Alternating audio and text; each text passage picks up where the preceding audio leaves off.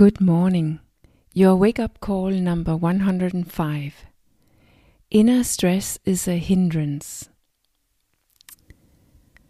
It's really easy to accidentally work on becoming some kind of variation of good enough when we start to look at, investigate and understand ourselves. What we call starting on personal development. And also even the intention is not only to lose 5 kilos or become healthy, but something as unpersonal or deeply meaningful as becoming more authentic or feeling more inner peace.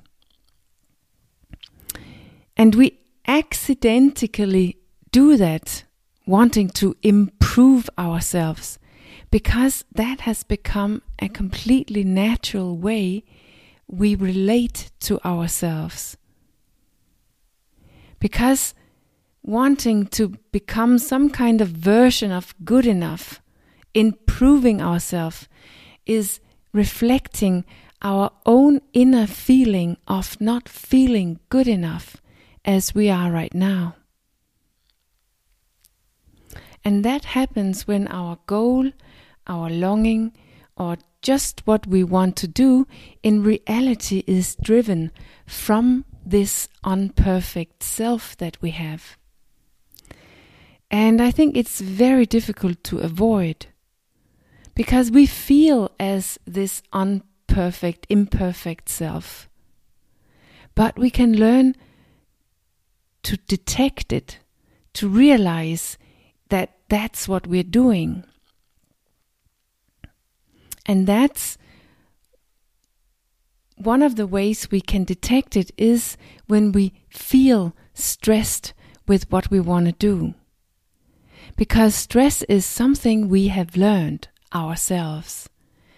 Stress means deep down that we or life, our life, as it exactly is right now, is not good enough. It shouldn't be as it is. I shouldn't be as I am. That creates stress. And now you might think, yes, but Henriette, it is not that nice to be overweight. And I don't think that we're supposed to suffer being ill, or it is actually okay to want a more peaceful life or a life with more integrity. And yes, I can definitely only agree with that. It's completely fine to want to change and develop. But the stress we feel about it, that doesn't come from who you really are, but from the person you have become. That same person who has created the overweight, the sickness, the uneasiness, and that life without integrity. The one who has created your result right now is the same one which is creating your stress. It's the same one that thinks you are too little, you are too fat, it takes too long, and that you don't speak up your opinion, and that it is about time that you get yourself under control. That's the way you have learned yourself to be with yourself. But it's not an expression of the one you really are.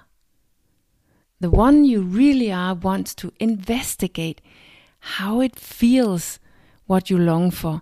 She wants to devote herself to the new. She wants to practice the new actions without deadlines, without comparison, without opinions about how it's supposed to go or not go. She just wants to experience, to learn and to grow, not in an attempt to be good enough, but in an attempt to experience and live your life. In order to leave the stress that we create ourselves with our goal and our longing and just what we want to do, the first step might be the most difficult one.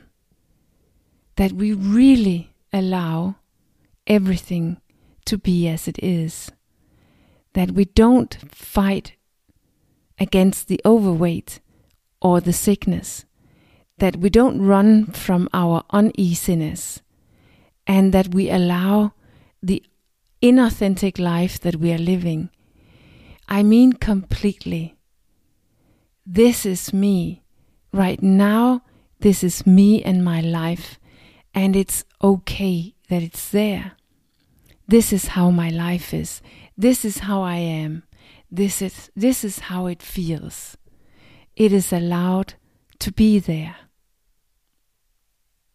When you completely surrender to yourself and your life exactly as it is right now, your inner struggle and stress with it all disappears.